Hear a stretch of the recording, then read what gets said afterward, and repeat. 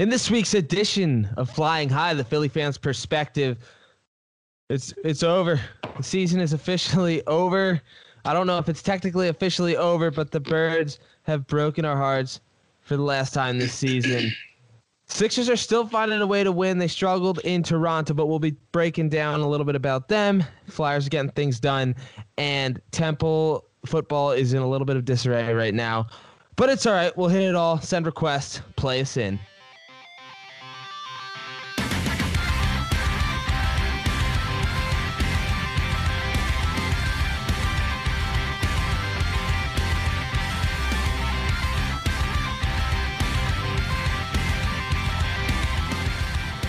Alrighty, welcome to Flying High, the Philly fans' perspective. I mean, words are hard to...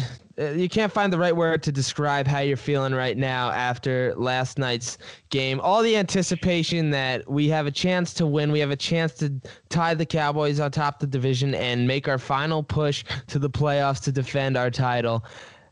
And I have to say that this is it's symbolism for how the entire season has gone, where 1 minute you think you're out of the game and then the Birds tease us by doing something miraculous, and then ultimately we just were not a good enough team to be in the playoffs and be a competitive team. Dropping one to the Cowboys in overtime, 29-23. There's a lot of things to talk about, but my initial thought was, we did not play to win that game. The Cowboys kept us in that game. Dak Prescott kept us in that game. It should have been a lot worse than it actually was. And I don't know if that's better or worse, because a heartbreaking finish in overtime on a ball that was tipped. I just don't know, Justin. What are you thinking? Man, it was just like that game, first off, very, very deflating, very, very deflating. And I'm not talking about Tom Brady. No, I'm talking about the end of that game. Just the whole game in general was just super deflating, because I think it was a microcosm of just this entire season. You just have a team that, quite frankly, isn't good enough the way that they're constructed right now, or maybe it's that just the personnel that they have, the coaching staff that they have right now. A quarterback who clearly isn't 100%, or he's not back to what he was yet. I think maybe that's more fair. But just very deflating, and again, a microcosm of the whole season. Just the fact that this team is just, they're not good enough right now. They're not good enough, and we kind of need to turn the page to the draft and to the offseason and to next year, so we can kind of just flip the page on this season right now, because it's just been so disappointing. And I just kept thinking to myself the whole time, even if they squeak this one out, even if they do win this game, what is it all for? Because I don't think that anyone thinks that this team is good enough to do anything in the playoffs, even if they were to make it. So for me, it really was kind of like a for who, for what thing. And I get that might not be the greatest thing to say as a fan, but you kind of know this team isn't going anywhere. I think we've been holding on to this shred of hope that they would start to put it together and start to maybe come out and start to dominate teams. But I think that ship has sailed. So, and what this team is what they are right now. So for me, it was, and I think you and I we kind of both said it. We at least, it kind of gave us some closure. Yeah, it definitely made it, I don't want to say it was easier to digest, but when I was texting you talking about how this entire podcast is going to go, it was kind of like we can finally lay to rest any hope that the Eagles are going to do anything. We can stop talking about what needs to happen for them to make the playoffs, and what we were asking for too much, really.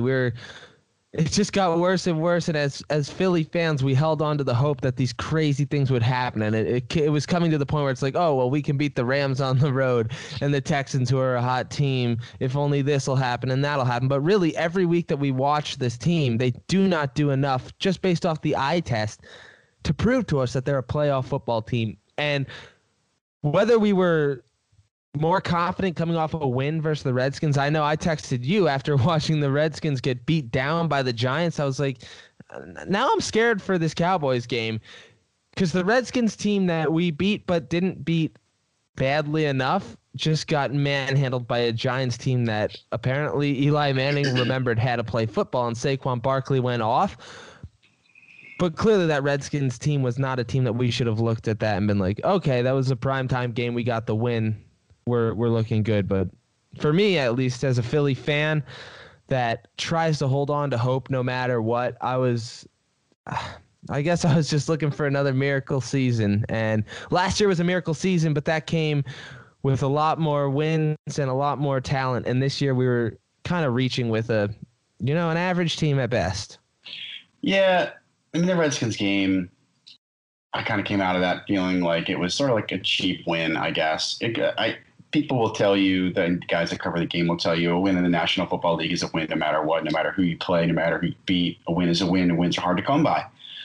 So in that sense, yes, I get it. But, yeah, that wasn't a win you can feel good about. I mean, with Mark Sanchez in there, I mean, give me a break. So I kind of have been feeling the same way for weeks now, and I had this inkling that just with what I've been seeing with Carson, too, and we'll get to Carson in a second, but just with what I've been seeing with the coaches, the running back rotation, the defense, the quarterback, the offensive line, I just think that there's so many problems right now. There's too many problems for this team to address in time for the playoffs.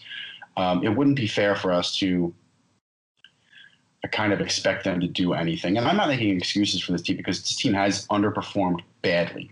There are players that have not answered the bell this season. There are players that we needed to stay healthy and didn't stay healthy. And those guys are going to need to answer some questions in the offseason. They're going to, the front office needs to make some decisions. There are guys that have not stepped up, and there are coaches that have not done a good enough job putting their best players in a position to win, and that includes Doug Peterson. And he is going to get a lot of the scrutiny from me tonight because, quite frankly, Doug has not done a good enough job this year as the coach of a Super Bowl winning team.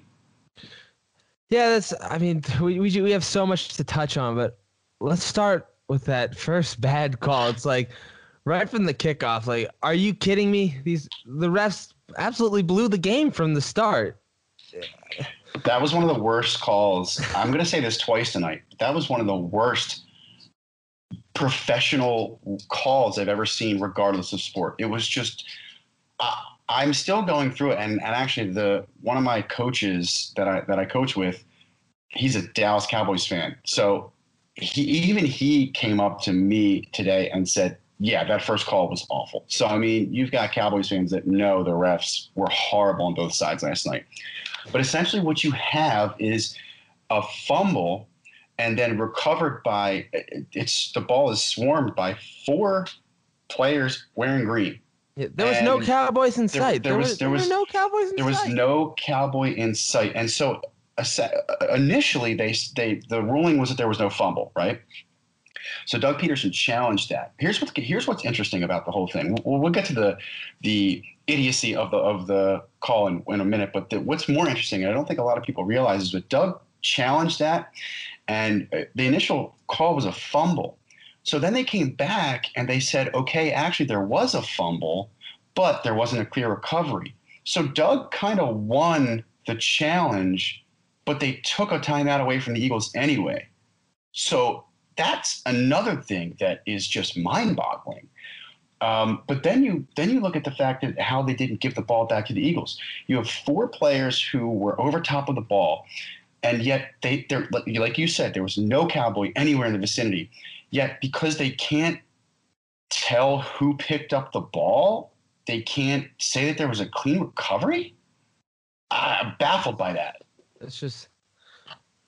It's unbelievable, to be honest, in this day and age where we have all this technology that can help us out. We can zoom as far in as you need to see. That was clear cut. The Eagles had the football, and I was watching at a sports bar where the sound wasn't on to start. So I was watching that purely based off the visual. And as like the review is happening, I'm sitting there like, we got the ball. And then I see the Cowboys take over on offense, and I just couldn't believe it. I honestly could not believe that they screwed that call up so royally. Whether it made a difference, I guess you could say it's up for question, but if the Eagles get the ball inside the red zone after the Cowboys fumble the opening kickoff, at worst they come out up 3-0 in Dallas with a deflated team and a crowd that's now shut up because the Eagles have stomped on them. And at best case scenario, we're up 7 or 8-0, probably 7 because they'll probably kick that field goal, but 7-0 with a touchdown. And I mean, there was no offense to be had in the first half, but it could have been a completely different ball game. Oh, it could have changed the complexity of the entire game. You don't know how the Eagles react or how Dallas reacts after that. And I know I sent this to you earlier, but I wanted to read the reporter Calvin Watkins of The Athletic happened to ask Clete Blakeman, who I guess is an official with the NFL, about that call. And here's what Blakeman had to say. Opening kickoff, the ruling on the field was that he was down by contact before the ball came loose. And so in replay, we've got a couple different components because we have a pile up in the end. So we've got to have clear evidence that there was a fumble, which we did. So he confirmed that there was a fumble. We confirmed that there was a fumble in the replay review. The second component of it was there a clear recovery? And that's just what we couldn't confirm with the Eagles. We had on video to make it a clear recovery by Philadelphia, so we had to stay with the ruling on the field. So what you're saying is that because you couldn't tell who exactly picked up the ball, despite the fact that there were 4 guys wearing green and no one wearing white and silver, that because you can't tell who picked up the ball, by default you have to give it back to the original possessor of the ball? Is that what you're saying here? I'm lost. Yeah, I mean, that explanation does nothing for me other than it just does nothing for me. I don't understand how you screw that up. If you're an NFL referee, you're supposed to be the top of the line, best referee, and you can't even let replay help you out. It's mind-boggling, man. It's absolutely mind-boggling, and I don't. I just don't. It doesn't make any like you're saying that because you lost track of the ball, you can't tell where the ball went, despite the evidence on the replay. That you're just like, you know what? We don't know what happened here, so we're just gonna roll that back and give it to Dallas. I've never. There is going to be, believe me, there is going to be a rule change based off of this game. Mark my words. There will be something done in the offseason that will prevent that from ever happening again. What was, like I said, I was watching at a sports bar that didn't have the sound on. What happened initially after the play had ended, prior to the flag being thrown? What did they call? Because normally they at least will say somebody has recovered the ball if there may or may not be a fumble. They called the runner down by contact because that's what Doug was challenging, was that there was a fumble. The original ruling was that there was no fumble and that the runner was down. So that is what Doug challenged. And then when they watched the replay, they realized that, oh, no. First off, Camus came out of the pile with the ball anyway. So on TV, and for those of us that could actually hear it, I was at least like, that's green ball. And so were the announcers. That's what I mean. Like, as I was watching that, I kind of stopped paying attention during the challenge portion because I couldn't hear it. And all I saw was I kept repeating, the ball is out, the ball is out, the ball is out, because I thought that was the only thing that mattered. It shouldn't even been a question whether the Eagles had recovered the ball or not. The only question should have been, was it out? And it was so clearly out. It's just such a poorly. It's such a bad miss. I don't know how there won't be something that comes down from the league, either an apology and maybe not an apology, but like at least a acknowledgement that the call was wrong. I don't know. I would like to see their total response. Don't they do something like that where they review the ref's game or something? I don't know exactly what it is, but these referees should be punished for this play and just terrible officiating throughout the game. I mean, it felt like a flag was coming out every other play in crunch time. They had that call on the Goddard, the pass to Goddard, that pass interference call I seriously thought I was going to throw up on the spot right there because he's hit helmet to helmet and then his helmet falls off in the end zone, but instead they call a pass interference on Dude, that wasn't You know how that wasn't even a love tap. That was not even a love tap.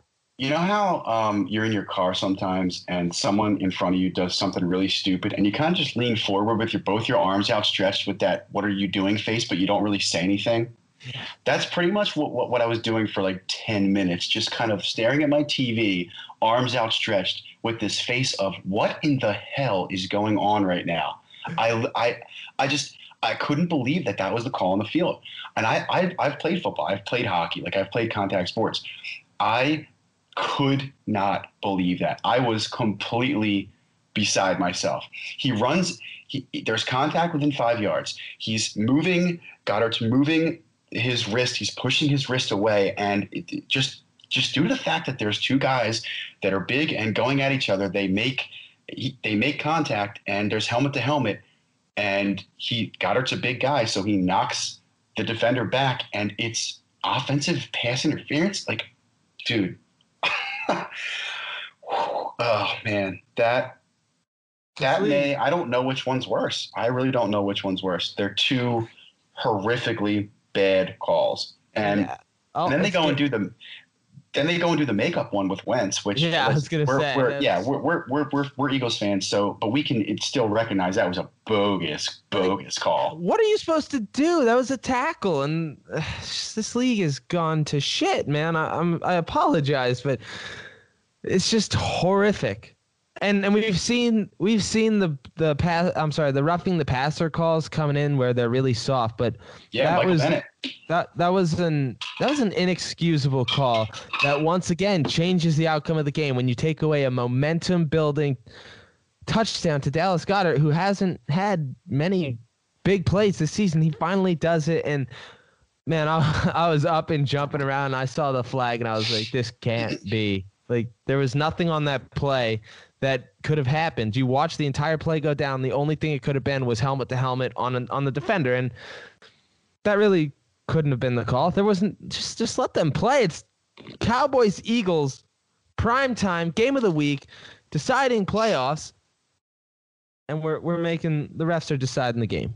I mean, to answer your question, I think the league does review, or at least the head officials do review every game, and so I think they're going to have a tough time sitting down watching that game and not talking to that crew. I really do. So I don't know if we can expect any kind of statement or anything, but I like I said, I expect something to happen with the rules so that ridiculousness never occurs again with that pile up and fumble recovery. Yeah, it's refs aside, though, this game should not have been won by the Eagles, and it all started in the first half. That was one of the most horrific, just piss-poor performances in a first half that I've seen in a long time, and we've had some bad first-half starts this season, obviously, having not scored in the first quarter most of the games, but time of possession alone, I mean, you just look at that. Dallas had the ball 21 minutes, 14 seconds. The Eagles had it at 8:45. It was bad, man. It was bad. And to not score a point in the entire half. I mean, we know that they're scoring. Points aside, though.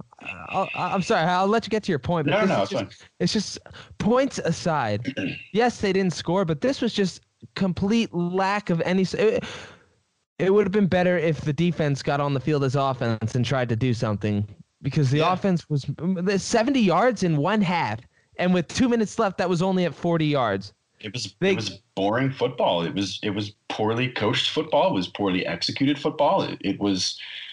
I mean, without the defense, Dallas is up. I don't know, 2 touchdowns, 3 touchdowns, maybe without the defense. I mean, it's just. Again, I hate to use this word, but a microcosm of the entire season. They can't do anything in the first quarter. They can't do anything in the first half. Mike Rowe, I don't know how this dude has a job next year. I really don't know how he has a job. And it may not be fair to put it all on him, because I do think Doug needs to be involved in this conversation. I wish we knew who really was calling the plays. I'm leaning towards it being a combination of both of them at certain times. I don't know if maybe Doug takes over in the red zone or Groh takes over in the red zone. I don't know, but neither one of those dudes is getting it done right now. And Groh is I think he needs to be gone. For this offense to take this kind of negative turn after we know what this team is, especially since the personnel is mostly the same, there's no excuse for this. There has to be a change. Heads have to roll. I don't care. I don't care who it is. Something has to be done because this is not okay. Yep. And I mean, when you say you're going to stick to the running game and then you carry the ball a total of 14 times and 4 of that was Carson Wentz and Josh Adams gets 7 touches, that's just stupid. It is stupid to not stick to the game plan when he comes out and openly says, we are now going to run the ball. Josh Adams is our main guy. 7 carries for 36 yards. How is he supposed to get in a rhythm? Please wait. Explain. So you're telling me that you didn't predict that Wendell Smallwood 2nd and goal red zone touch? I mean, after he hasn't seen the field for like 3 games, we haven't heard his name called in ages. But that's our man. Yeah, I mean, dial up Wendell Smallwood. I mean, absolutely. The dude's been beaten out by every running back under the sun. Any team that this and any guy that this team could scrape off the sidewalk and just throw him in there. I mean, he's shown you something. I mean, God, I don't get it. I don't get it. And for everybody that's,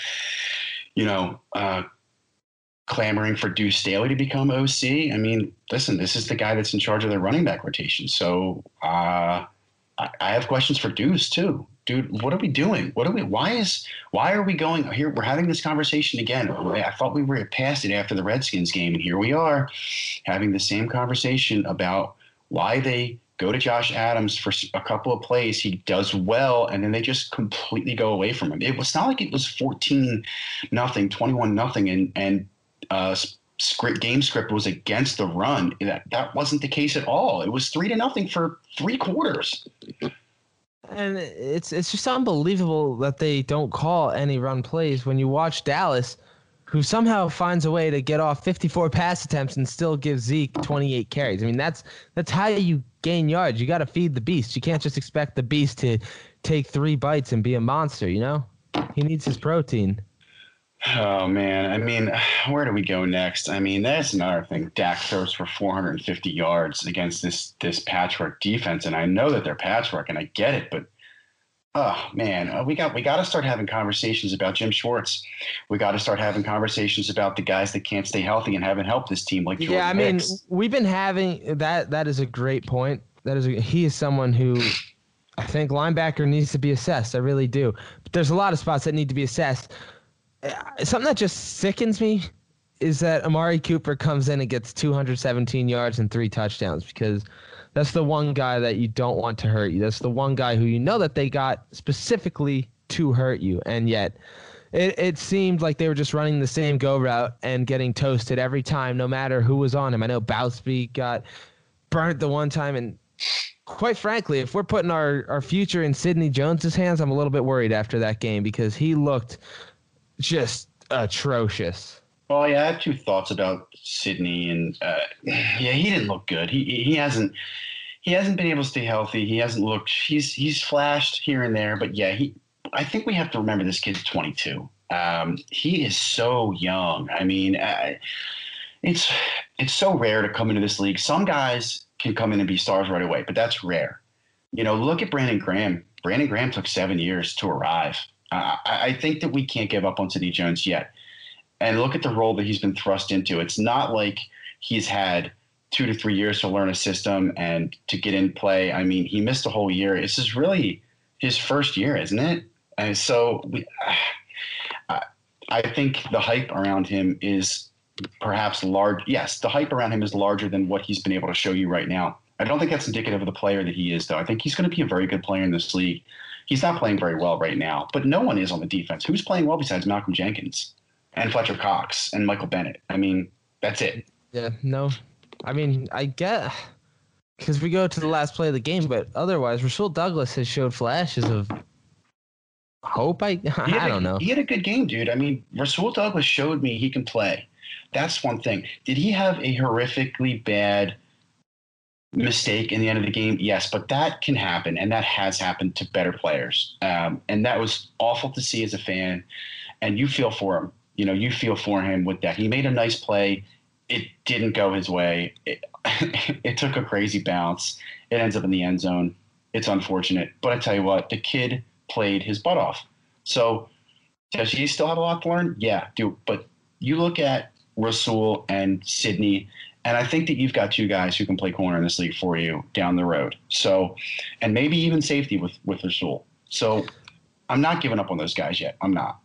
I guess Sidney Jones just frustrated me more because it seems like he wasn't seeing the ball. He always had his head turned the wrong way and was just getting burnt, whereas Rasul made a few really nice plays. And I don't know about you, but on that last play, I jumped up and was about to thrust my fist in excitement that he had made a nice play on the ball and kept it out, but somehow it falls right into Cooper's hands, and it's like slow motion into the end zone as you watch the season end. And I stood in awe with my head, with my hands on my head for a good 5 minutes straight, because that's just the kind of play that we deserve to have happen to us to end this season, really. I mean, it was just, quite honest. It was that. It was just sickening. I mean, you never want to see that. It was obviously sickening, and you just, again, you kind of just sit there and go. I actually laughed. I let out a huge laugh. I thought I was going to wake my daughter up. I just deep bellow come out of my mouth. I was just laughing. Not hysterically, but just that kind of laugh where you kind of go insane. And yes. I didn't know what else to do. It was just like, had the Eagles won, I wouldn't have been as surprised as that result, the same result that happened. So, oh man, I think we kind of just got to turn our focus right now. And I want to say, again, I want to talk about the defense because I'm conflicted because I feel like Jim Schwartz shouldn't have a job after this year because here's one thing. Coming into this game, you said it. They got Amari Cooper for one reason. The dude runs one route. He runs a slant. That's it. And it's the one route that kills Jim Schwartz's defense. It's the one route that he does not adjust at all because it's not a chunk yardage gain or because it won't lead to a scoring chance because the analytics behind it say that it's our bend but don't break method can, we'll be fine when we get to the red zone. Dude, they gashed your defense for 450 yards. Yeah. Come on. I know that wasn't all through the air. That was partly Zeke too. But, dude, you could not stop Amari Cooper. You could not make a stop on a slant. You couldn't stop anybody.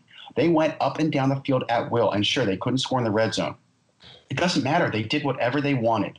That was there's no adjustments being made by Jim Schwartz. And that's what frustrates me with him. And I know that you're missing so many guys. I get that. But, dude, make an adjustment. Yeah, it's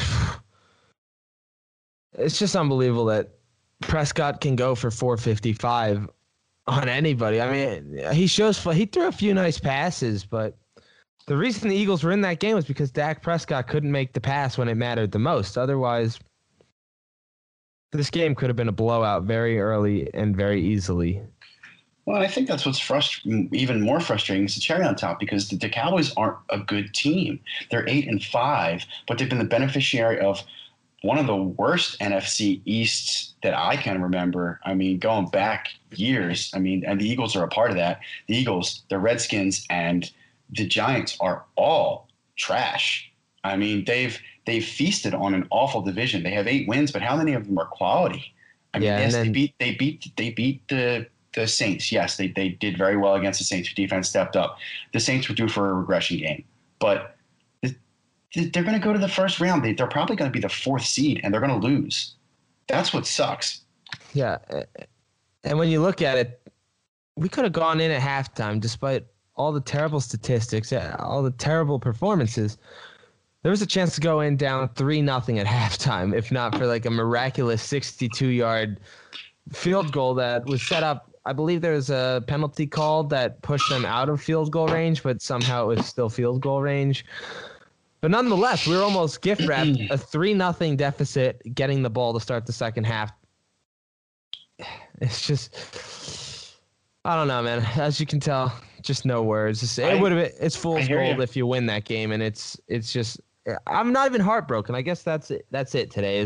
I expected us to go in there and win. I didn't expect us to lose, but the fact that they lost that game does not surprise me, and it almost just makes it easier to not get our hearts stomped out by the Rams or the Texans.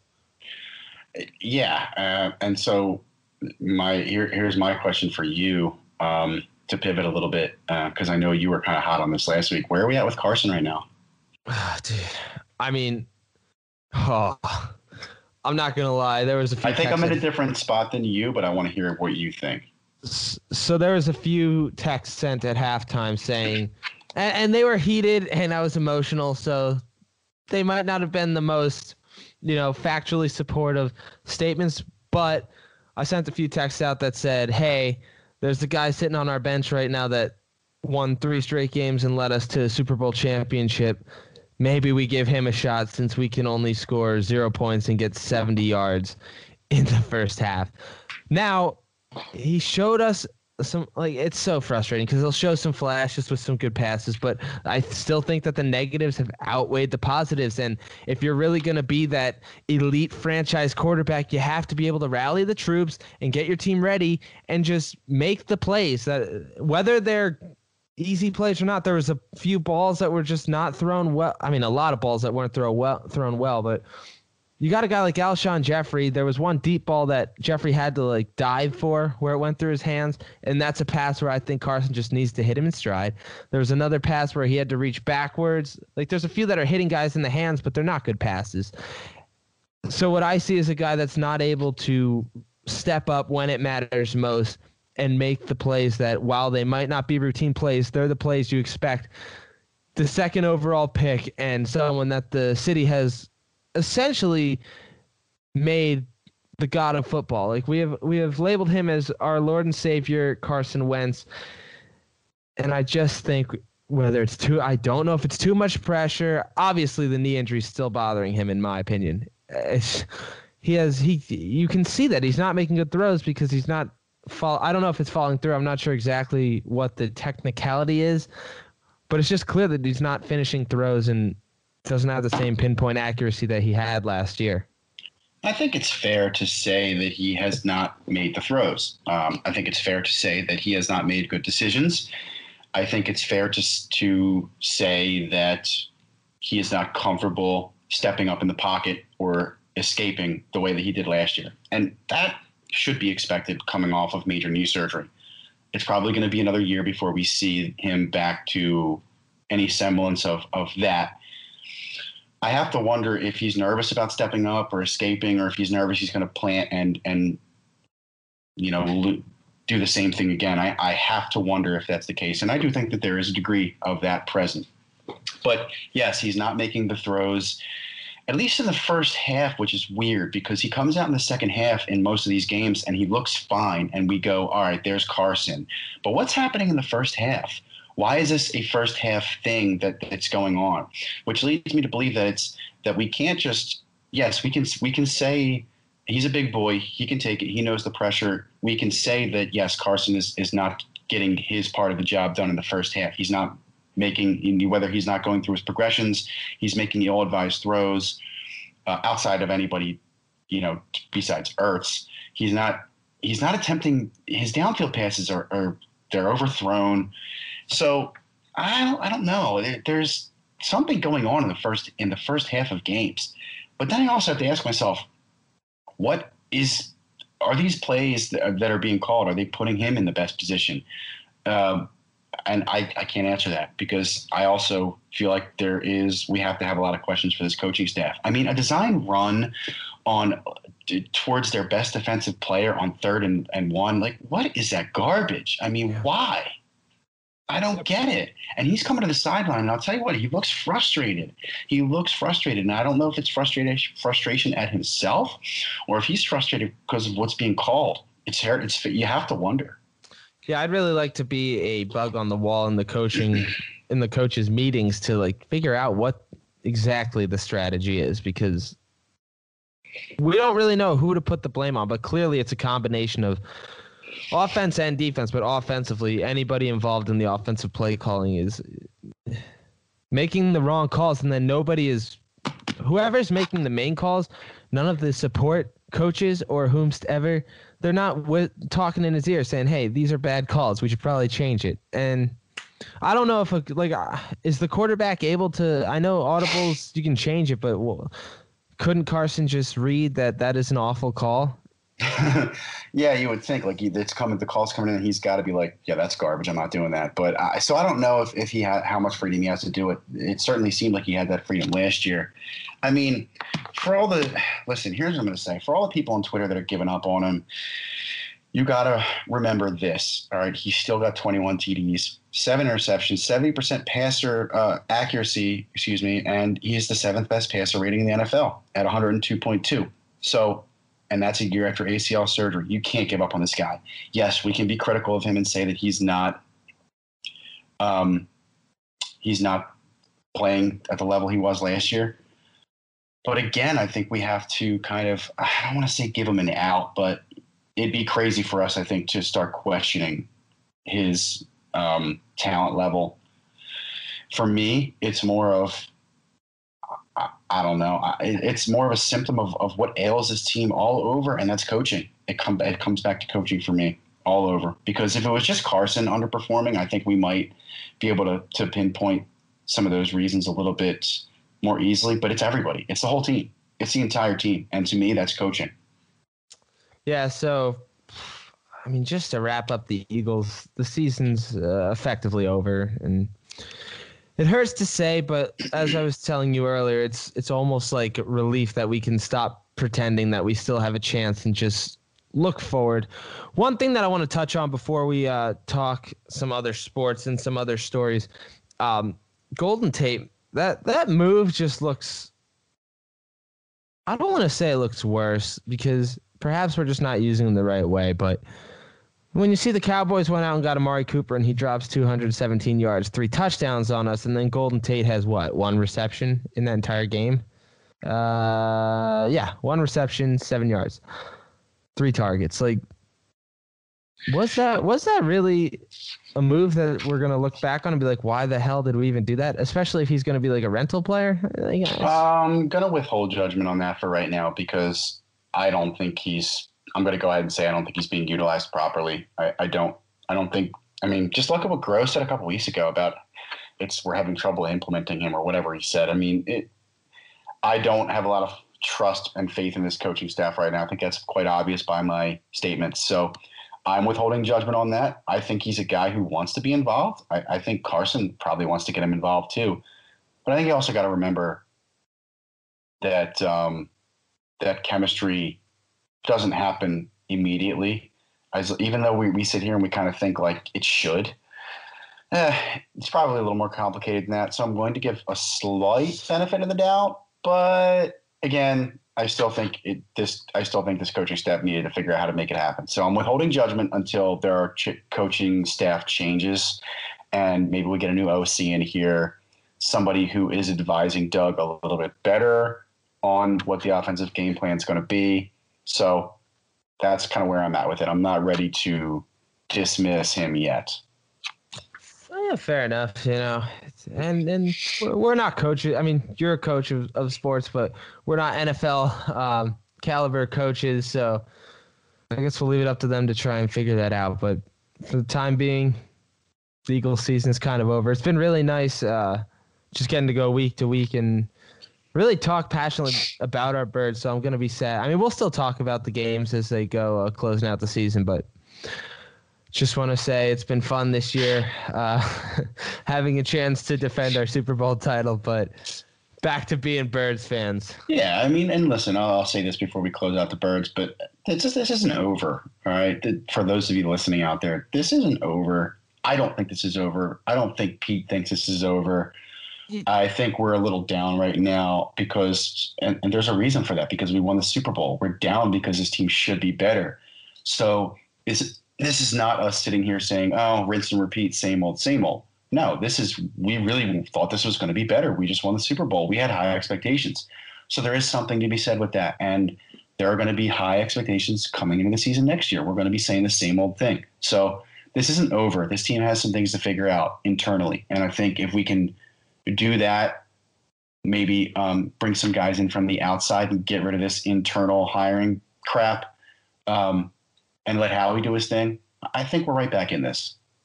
Yeah, and I also want to say when I say it's over, I'm just talking about this season and the fact that we are still in the running for an NFC East championship speaks on how this division's wide open going forward. I don't see the Cowboys. I mean, that Cowboys defense, they look good, and you have Ezekiel Elliott, but Dak Prescott doesn't scare me as the quarterback of the future for the NFC East.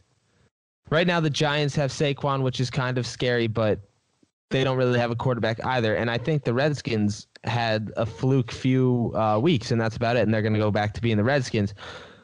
So we'll do a whole episode or we'll do a special segment at the end of the year about where we think this team needs to improve specifically. But my initial thoughts are we need to get a little bit younger in the trenches, I think, especially. And I know we have a scary defensive line, but the guys who came through last season just looked older this year. And the offensive line, I think it's time that we kind of swallow our pride with guys like JP and say, thank you for a Hall of Fame career. You're awesome. You could probably be a phenomenal coach. You were like a phenomenal coach last year when you were injured. But I think it's time to hang up the cleats, big man, because, getting burnt and having Carson blindsided for fumbles is getting old. And whether we get on Carson for that, I get that he holds it a lot, but you need your big boy to defend the quarterback, and JP's just, he's getting too old. It's all right. Thank you for the time, but there's a time and a place where you just got to realize, look yourself in the mirror and say, I don't have what it takes to compete at the highest level, and it's hurting my team and myself. So I agree with that. They got to get younger on the offensive line, and I think that will be one area that they do target in the draft. If not first, they have 2 second rounds picks, so I think that they will look at offensive line. And defensive line, like you said, is good, but I think you saw this year that it's not.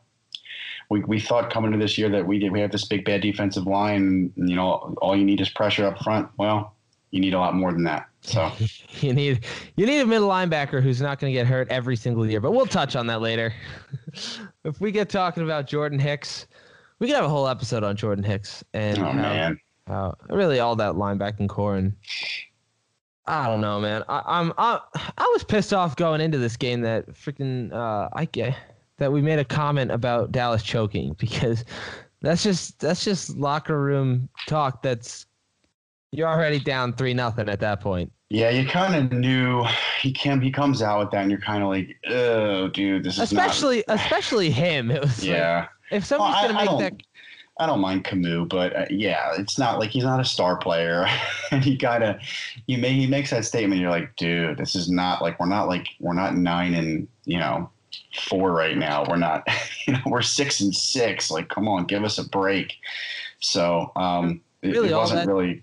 All that does is feed the Dallas fans once they win, and absolutely. I don't want to even talk about it, so we'll just move on. All right, real quickly, we're gonna talk Temple football just for 1 second.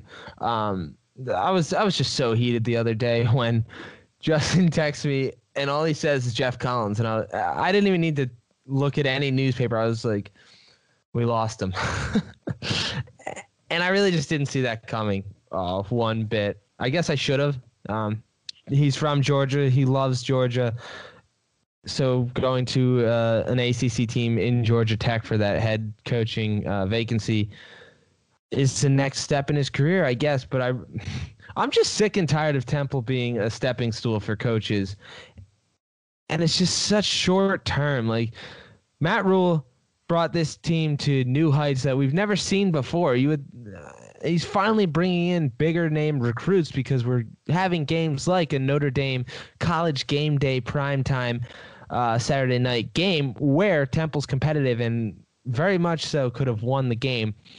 All the momentum's building. He has 4 phenomenal seasons and then leaves us. So we get this new guy, Jeff Collins, finally gets a chance to be a head coach. Kind of mediocre, I guess. I mean, he did great. He did great things for the school, but losing the first 2 games this season screwed Temple for any chances of being legitimately thought of as the AAC team who can be in the rankings and play in a bigger bowl game. So he never really showed me anything that was stellar coaching, and then he just abandons the program after 2 seasons. And I saw a tweet from Raquel Armstead that said something along the lines of, I've been here for 4 seasons or five seasons, whatever, and seen 4 different coaches. Just shout out to the players or something like that. I'm not sure exactly what it was, but it's just so hard to establish Temple as a program that's going to be able to recruit big enough players to be competitive on the national stage when you have coaches who just use this school as a stepping stool. Yeah, I mean it's a shame because they're a Big Ten school, right? Like it's not like a right, but their Temple's in the Big Ten now, right? No, I've lost. We're American Athletic Conference. Oh, why did I think they moved Temple? I don't know. That's Rutgers and Maryland. Maybe I thought that they were because you know what? Because there was talks years ago that they were trying to move Temple in, but it's not like Temple is like this low hanging fruit. They've come a long way, so it's really I kind of get it, like the lore of the Southeast Conference and the lore of the Big 12 and Big 10 and all that. It's the goal of a coach is to get to the highest level, right? And so it's unfortunate that Temple is right now they are at that stepping stone school. I mean, there's a positive to look at that though, because that means that you can kind of look at that as they're an up and coming team. Matt Rule did a lot of really good there, and I think trust me, I listen to sports radio, and I know you do too. A lot of the guys around here were sick when Matt Rule left. I mean, he was he was well liked in this city, and this city loves its college teams. So yeah, it's unfortunate. They need to really try to find a way to get a coach in here that will commit. Now, coaches, like I said, coaches they want those big, shiny, cushy jobs. So whether or not you can believe a guy like that, I don't know. But I don't know.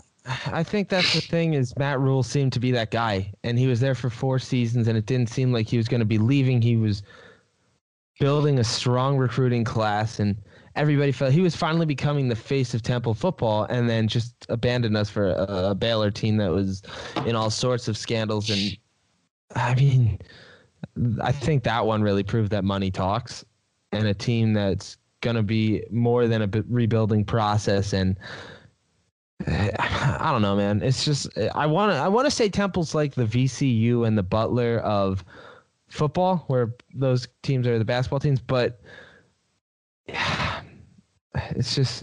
I mean, I know. I feel for you, man. I feel for you in that regard, and I kind of, now that I have a family of a daughter, I can understand the money aspect of it. You can set your family up for life. Not that he probably wasn't getting paid well at Temple. He was probably doing pretty well, but the promise of fame and glory and further riches is hard for a middle-aged guy to turn down, I guess, so it's hard for us to relate to that, I guess. Yeah. I don't know. I mean, I think I don't know if it would be the right move, but I think what would ultimately need to be done is that you bring in somebody with ties to Temple who truly loves the school, who can also make the progress that these coaches who aren't from Temple have been doing, because that way he would be committed to making a school that he's tied to and really passionate about a relevant school, instead of I'm coming here so that I can coach a mid-level Division I team in hopes of stepping up to a bigger Division I team. And I guess what we've seen now is that's kind of a 2 to 4 year process is really all you're going to get out of a coach like that.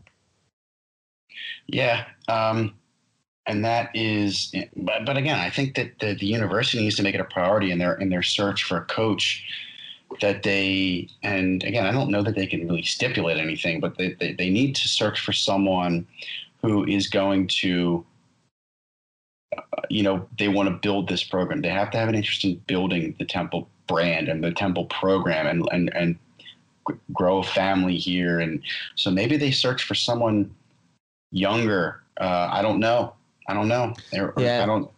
It's such a compelling debate, I guess, because First off, I'm almost certain that in a coaching interview, they're not saying like, "Yeah, I'm here looking to be a head coach for 2 to 4 years and then move up." I'm sure they're gonna, whether Right. they really mean it or not, they're saying, "I'm here for the long haul. I'm here to build this program," and then they go to a bigger team, leave before the bowl game, and I kind of think that's cowardly to do.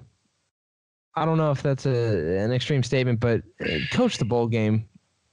Maybe the players aren't for that, but I would say by blindsiding a team and then just running away, that's kind of cowardly. That always bothered me. I'm kind of glad you said that. It always bothered me, and I get the logistics of it because you need to start recruiting. You need to hit the road so that you can get players to sign.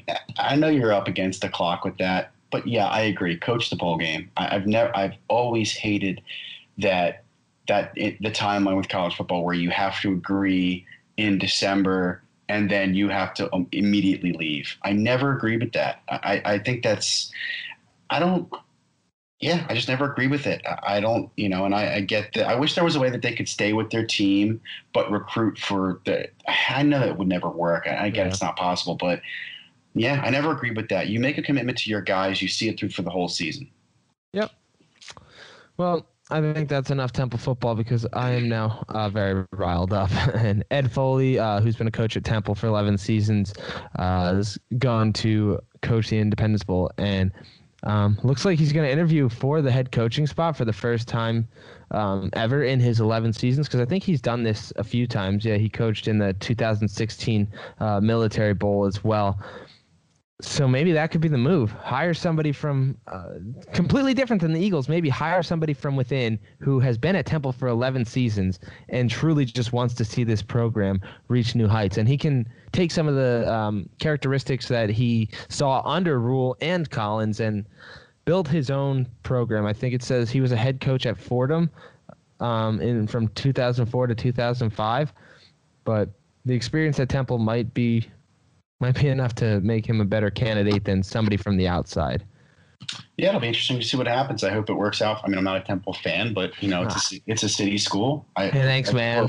Hey, I support my city schools, so I hope that they get somebody in there that wants to build the program up.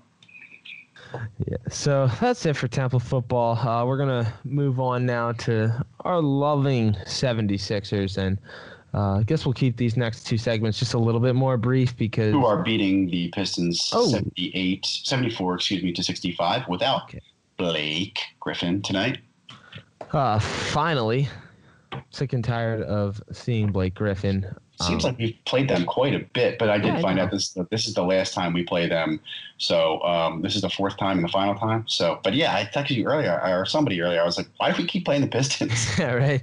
Whatever. We're playing pretty well against them now ever since that loss on their floor. But this past week saw a 113-102 loss in Toronto and then the 117-111 victory at home on Friday. That Toronto game, dude. Like, we got so amped for that. Was Monday, right? That was last Monday. And we got so amped for that. And I was looking at that as sort of a litmus test. And I was like, all right, we got JB now. Joel's playing, he's playing ridiculous. Ben's starting to figure it out. So let's see what we can do. And in fairness, they were with them. They held on for a lot longer than they did the prior time, but they just fell apart in the fourth quarter. That was kind of sad to see. That's what you can't. That's like, yes, it's great that they held on longer, but ultimately it looks like they need some sort of piece that can get them over the top tier teams. We've seen them beat lower level teams, and we've seen them beat a team like, the Grizzlies, who are playing well, but they're not really somebody who are like, whoa, the Grizzlies scare me. We need them to beat a team like the Raptors, like the Celtics. It might take another piece. I mean, I think it's definitely gonna take another piece. Yeah, they're another piece away, and I think it's another shooting guard type piece, because I think Chandler's he's doing fine at 4, and Muscala doesn't do much for me, but they need another piece, maybe another guy that can just take the ball when you need something, either when you need someone who's defensively responsible, number one, someone who is not going to turn the ball over, because I know that Jimmy has been getting a little upset about that. And there was the guys that are close to the court were saying, he was going around trying to pump everybody up, like telling guys like, yo, you got to protect the ball, like all this stuff, which I like. I'm good with that. You need to get in guys' grills and tell them to stop turning the ball. You can't have 20 turnovers. You can't do it against Toronto. No, it's unacceptable. You can't do it against Toronto. And they made him pay for it. So, yeah, and Ben and Joe are a big part of that. So I think if anybody's talking about, I know we were talking before this, like with what Joel said about, came out and. I have his comment up here. Yeah, do you want to read it real quickly? Yeah. So I guess to Keith Pompey of the Philadelphia Inquirer, this is what Joel said. Where did that just go? What the heck? Okay. I haven't been myself lately, says Embiid, who was held out of Friday's game against the Pistons by Coach Brett Brown. I think it's mainly because of the way I've been used, which is these ads are popping up. Essentially saying he's been used as like a stretch 5. Mm-hmm.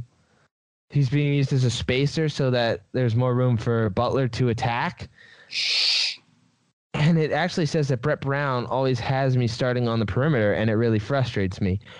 That right there sounds like it's more on Brett Brown than Jimmy Butler. Yeah, that was an interesting statement. And Joe's not one to mince words, but I was very intrigued that he kind of called Brett out there a little bit, kind of questioning his lineup decisions and kind of game plan. So that kind of made me a little bit nervous. But then I was texting back and forth with my brother, who is kind of in the know, and he's on Twitter a lot like I am. He seemed to think that was taken out of context, which could be completely true. So yeah, there was also a tweet. There was a tweet put out by John Johnson of WIP. It says, please do not pay any mind to careless national media columns suggesting Jimmy Butler's causing a problem with Embiid. He's just frustrated with his play. And Embiid liked that. So I don't know if that's like official everything's gooch, but yeah, I'm not sure. That's just I don't believe for a second that there's a problem with Jimmy Butler. Like I said, he's going around and pumping guys up, telling, hang on to the ball, talking to TJ, doing whatever, telling guys to be confident and don't turn the ball over. I have no problem with that whatsoever. You need a guy like that. So it can't just be like, pats on the behind and good job and, all this other stuff. It's got to be like, yo, man, let's go protect the ball. We need to – you're giving away – when you go up against Toronto, a team that's supposed to be a litmus test for you, and you do that, there should be some frustration. There should be a guy that – is on the court holding everybody accountable. And here we go, with Detroit coming back at 76-73 now. So here, are you serious? I just watched the last 5 minutes, and you know what? They're missing shots and turning the ball over. So you need a guy that's going to hold this team accountable. They're not there yet. They need to realize they're not there yet, and they need to continue to keep working. And I've been very frustrated with Joe. Joel's been playing MVP caliber, but I have been frustrated with the way he's always out there on the perimeter. He's always trying to shoot 3-pointers. And if that, I thought that was more on him, where he was trying to build himself into a shooter and not so much a back to the basket guy. Maybe that's on Brown. Maybe it's on him. I really just think he needs to sit in the paint. They need to feed him the ball back to the basket. He has some incredible moves back to the basket, because he can get in the post and turn around and do that little, the move where he like rips it through and always gets the foul call, or he tries to do some dribble moves, which it looks slow, but he's a big man, so he kind of pulls it off. But when he goes straight back to the basket and just bullies people, he can be a dominant force, and there's no need to get out on the perimeter. No, and listen, I'm with you. I have no issues with Joel. Joel's been playing lights out, but he also got owned by Serge Ibaka in that Toronto game, which was really weird. He got owned by Ibaka, and who was the other guy? Who was the other big guy that kind of handled him a little bit? Is it? It was Valanciunas. Valanciunas. Both of those guys owned Embiid all night, and you can't win games like that where your best player only scores 10 points. And this is the Boston thing, right? This is the what's Al that? Horford. This is the Al Horford thing. He has to shake these demons. He has to. because you can't be getting shut down by guys like this. All due respect to Al Horford and Aaron Baines, but listen, you're not Joel Embiid, and he needs to go out there and understand that too. Those guys are not up to his level, so he needs to play better. And I think the Sixers did the right thing by sitting him down. I think they realized he was tired. He was dragging. He is a 7'2" center in this league. He can't play 28 to 30 minutes a night, or 38 minutes or whatever it was that he played. You can't do that with him every night. Yeah, we'll see where he goes with that. I would really like to see that score turn around. It looks like it's 80 to 73 now. Okay, so pulling away a little bit, but really looking forward. The schedule looks pretty easy, or not easy per se, but it's a couple of games that are should wins coming up this week. You got the Nets on Wednesday at home, and then I guess the Pacers are a pretty good test on Friday. We'll see about that, but Christmas Day, man. That's really what we're looking at. We are really looking at that Christmas Day matchup with the Boston Celtics. That's going to let me know, is this team really competitive, or are we just another 3 or 4 seed that's going to do 3 or 4 seed stuff? Although, isn't Boston struggling right now? Let me check the good old sports reference. I don't know, but I do know that there's actually before that's a 2-game stretch that's huge. You got the Raptors coming in at home on Saturday the 22nd, and then you travel up to Boston for that Christmas Day game. So you're facing 2 of the best teams in the league back-to-back games. That's really going to be a kind of show yourself moment. Yeah, I mean, they're 15-10. They have, let's see, they've won 5 in a row. Before that, they were 1 for 5 or 1 for 4, something along those lines. So after going 1 and 4, they've rattled off 5 straight. So yeah, I guess it's another thing where it kind of comes in streaks, and I think they're putting it together. But you look at Raptors, Celtics, Jazz, Trailblazers, Clippers. That's going to be 5 big games come December 22nd through New Year's Day.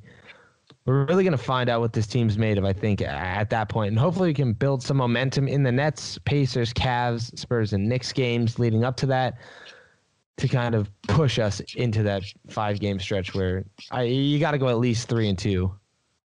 Absolutely. And like I said, I'm always looking at those games, the games against the top flight teams as tests for this team. I need to see them take Toronto or take a game from Boston in decisive fashion, because that's going to tell me that it's in there somewhere.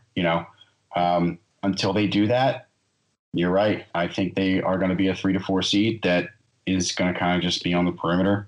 And they'll have a nice regular season. They'll win 45 to 50 games, but when it all comes down to it, they can't beat the best teams in the division. So I think we're going to find a lot about them in the coming months. And only time will tell, but it's still looking hopeful for them. There's no need to throw on any sort of panic mode, but definitely need to see that. No. So we'll move on now. We're running not short on time, but we'll definitely start wrapping up this edition of Flying High with the Flyers. Justin, what went on with the Flyers this week? Oh, my orange and black.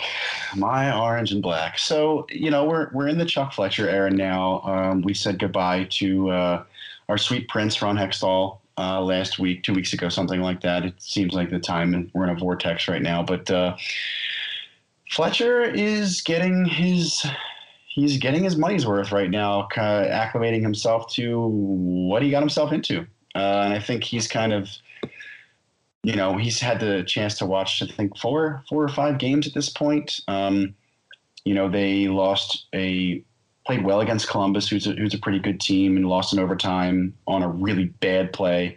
Then they go and beat the Sabres 5-2, who are on a 10-game win streak and have really been the surprise of the league. And then yesterday they fall completely flat on their face against Winnipeg, who is a legit Stanley Cup contender. But I think every problem that they've been having in this season was shown in that game. Goaltending, number one. Inability to finish chances.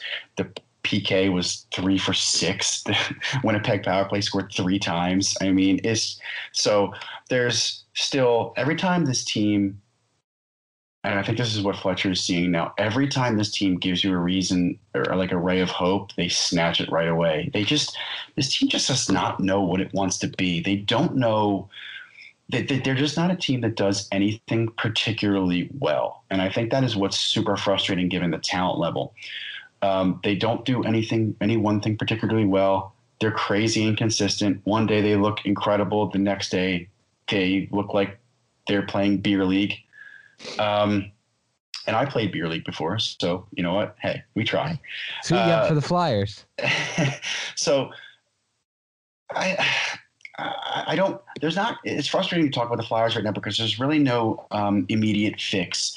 There's no one that you can bring up that's going to provide an immediate relief. There's no one that they can go out and trade for that's going to make this team a playoff contender. They are just what they are right now, and Fletcher's biggest task is right now to figure out who, moving forward, is going to be part of the core that they're going to keep. 10 years ago, Paul Holmgren had to decide that Mike Richards and Jeff Carter were part of their core moving forward after the lockout, or more than 10 years ago, but after the lockout. And they traded away guys like Peter Forsberg. They brought in guys like Kimmo Timonen and Chris Pronger and Ray Emery, and that team became a cup contending team. So he needs to do the same thing here. He's got a bunch of picks, a bunch of prospects. He's got so much at his disposal. He needs to figure out who's going to be on this team moving forward when they want to contend, and he needs to figure out what he's willing to give up to go out and get what's missing. So he's got a lot. He's got a lot on his list. Yeah, he really got a lot on his plate. And, yes. Is the fan base? Do you feel that they will be patient with him, or are we kind of pressing at this point? To be honest with you, man, I kind of question the pulse of the fan base right now because it's really the whole Hextall regime has really worn on this fan base. I'm a little worried about the fan base because this is a traditionally passionate fan base, and I think that the people who are kind of on the bubble, who kind of show up when hockey's good in this city, those people aren't around right now. And they're not tuning in to games, and they certainly probably don't even know who Chuck Fletcher is and that he's been hired. So that, it's sort of the nature of hockey sometimes. But I think the fans are in wait and see mode with the diehards are in wait and see mode with Fletcher. They want a coaching change, I think. But I think realistically they have to expect that Dave Haxtell is going to be given the season, at least until after Christmas. I think because Joel Quenneville has said, we've talked about Quenneville quite a bit. He has said, he said that he wants to wait till after the holidays. He's getting paid $6 million to sit on his butt. Dude, he's got a nice life. So there's no reason why, at least I wouldn't want to give up $6 million to come and coach a team mid-year. I would just wait. So I think all those big coaching changes are probably going to wait until the end of the year. What he can do is go out and get a goalie, though. What he needs to do is weigh kind of his options with that, because you don't want to go out and do like a Brizgalov deal where you give a guy 10 years, $50 million when you have Carter Hart in the wings. You don't want to mess with that. But if there is a shorter term solution, maybe a 2 to 3 year solution, shorter term solution you can go out and get that makes sense, like it did with Steve Mason, I think he needs to explore that. So there's goalie that needs to be addressed because goalie's really bad. But moving forward, what I want to just say about the Flyers is that we have to talk about Claude Giroux. I mean, Claude Giroux is, where would this team be at without this guy? And he gets so much hate. Every time, this is what I hate about Flyers Twitter mostly, is because whenever this team is struggling, it's always Trey Giroux. He's not a captain. He's not a real captain. Well, dude, what do you want him to do, dude? Like, he's on a 109-point pace right now. He has 36 points in 29 games. You don't know what you're talking about if you think that Claude Giroux needs to be traded or that he isn't a good captain. What does the C do anyway? I hate that whole conversation. Strip the C. Take the C away from him. What do you think the C does? It's ceremonial. It means he can go talk to the refs. Like, that's what the C means, dude. So enough with the C stuff. This guy is criminally underappreciated in this town and in this league, and I'm tired of it. This when it's all said and done, and this is the last thing I'm going to say, when it's all said and done, when Claude Giroux's career is over and when he ends it as a Flyer, he will go down as one of the best players in this city's history, and he will be underappreciated for most of his time here. That's quite a shame. Yeah, and I mean, I'm guilty as charged of sometimes wondering, and been big game situations where he may not make the play that is necessary. Not even necessary. It's just he's not the one making the play to push them over the top of the mountain. Sometimes you push the blame on him, but that's just being. Yeah, I mean, listen, every team wants a Gretzky that's going to go out and take the puck and dominate, or a Lindros and just push guys out of the way and go to the net and score. Those guys just don't. Those guys, and I'm not calling you out on this. No, I'm guilty. I will say I'm guilty as charged. These guys don't exist outside of 2 or 3 people. They just don't. There are not Eric Lindroses out there that are just bullying guys in the face-off circle and literally one-handing goals. Those guys don't exist anymore. And there's 1 or 2 guys in the league that can just dominate a game. Hockey's not that kind of sport where you can put one guy out on the ice and he can make a difference in the snap of a finger. I mean, it's Connor McDavid and, Austin Matthews maybe. And those are 2 guys. That's it. And an elite goaltender can make a difference. So I think that's why, you have some people who maybe they don't watch hockey enough, or maybe they don't understand the game, and they look at and Drew's wearing the C. Well, he didn't score tonight, or he didn't go out and get the goal when they really needed it. So strip him of the C. It's just a dumb argument. I'm tired of hearing it, and people need to educate themselves when they talk about a sport that they don't understand, about a player that they don't understand. Yeah, man, that's why I sit back and let you bring the Flyers to all of our Philly fans, because I am not. I like the Flyers. I go to the games to watch the games, but I'm not a educated hockey expert, so I don't really understand the strategy behind hockey aside from like a few of the basic penalties. But I don't have enough information on like the strategy and how the game is played to know when someone's really screwing up. I mean, you can tell. So what you're saying is you want a hockey related podcast that we need to do. We need to go over all the whole shebang, the analytics. We need to go over everything. So we're going to do that. We're going to do that. We need to do a special edition where we explain like how plays work in hockey, because I'm always mesmerized. I play basketball, so I understand basketball plays, but in hockey, I'm like, I don't really know what the plays are. They just look like they're swooping and whooping all over the place, but it's incredible how they like throw passes across ice straight into someone's stick. Now I sound like a complete moron, actually, now that I say it like that, but it's just incredible. You know basketball, right? So I'll sum it up real quickly for you. Take the transition game of basketball and just put it on ice with guys that are flying around on steel and they got sticks in their hands. It's a bunch of Canucks that basically play fast transition basketball on ice. That's what it is. So, and we'll certainly get more in depth when we do our hockey related podcast, but think of it that way. Thank you, Justin. That is a start. That's a little preview of our hockey podcast coming sometime when the Eagles don't play, because we're going to have more time to do fun things that aren't bitch about the Eagles for an hour. But our podcast is coming to a slow end. I'm real quick going to do so we've been doing this segment called Now You Know, and this is more of just I'm going to say a score and then talk about my experience with this score. And now you'll know what I experienced. This past weekend, I was in Raleigh for the weekend, and I went on Sunday to watch football at a bar called the Brick House in Raleigh. It's right off NC State's campus. And what I did not know entering that bar is that is a home bar of the Raleigh, North Carolina Patriots fan club of some sorts. Oh, wow. So I sit down and start watching the game and realize, like, every time the Patriots do something good, it literally sounds like I'm at a Patriots game. And they are just the worst. I mean, there's a lot of fans who I'm going to say are the worst fans, but Patriots fans suck. And you can't tell who's been there since before the Super Bowls happened and who just jumped on the bandwagon and now is like, yeah, Gronk. But that game, there was a lot of – it was really difficult to root for the Dolphins, because I don't know if the Dolphins are really that good of a football team. But they're down a touchdown with – I don't even know how many seconds left. They do like the hook and ladder. I don't know if did you see this play, Justin? Oh, I saw it. Yeah. Oh my God. So I'm watching this as it unfolds. I'm like, no way he's breaking away. And then he's running towards the end zone and I see Gronk just get toasted.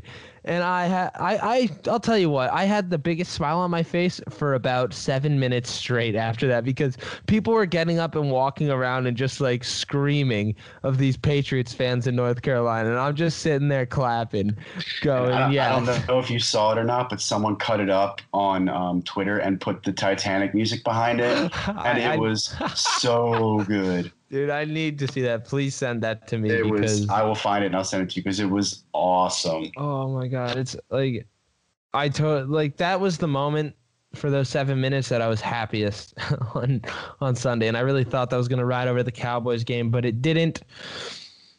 So I guess that's it for our Birds talk being in the playoffs, but we'll still cover the Eagles the next few weeks just to talk about the games, and then we'll have some episodes where we discuss coaching's futures and players' futures. And then moving forward, Justin, I think we're delving a little deeper into the Sixers, more into the Flyers, and then maybe we can do some fun, just informative podcasts about hockey and other fun facts. Yeah, as always, I look forward to it. There's always going to be something to talk about. So despite our, sadness as it relates to the Eagles, we have plenty to talk about in this city. So we're not going to be, I don't think we're going to be lacking for any content. That's the darn truth. Justin, as always, thank you so much for everything you do for this podcast. This has been Flying High, the Philly fans' perspective. Send requests. Play us out.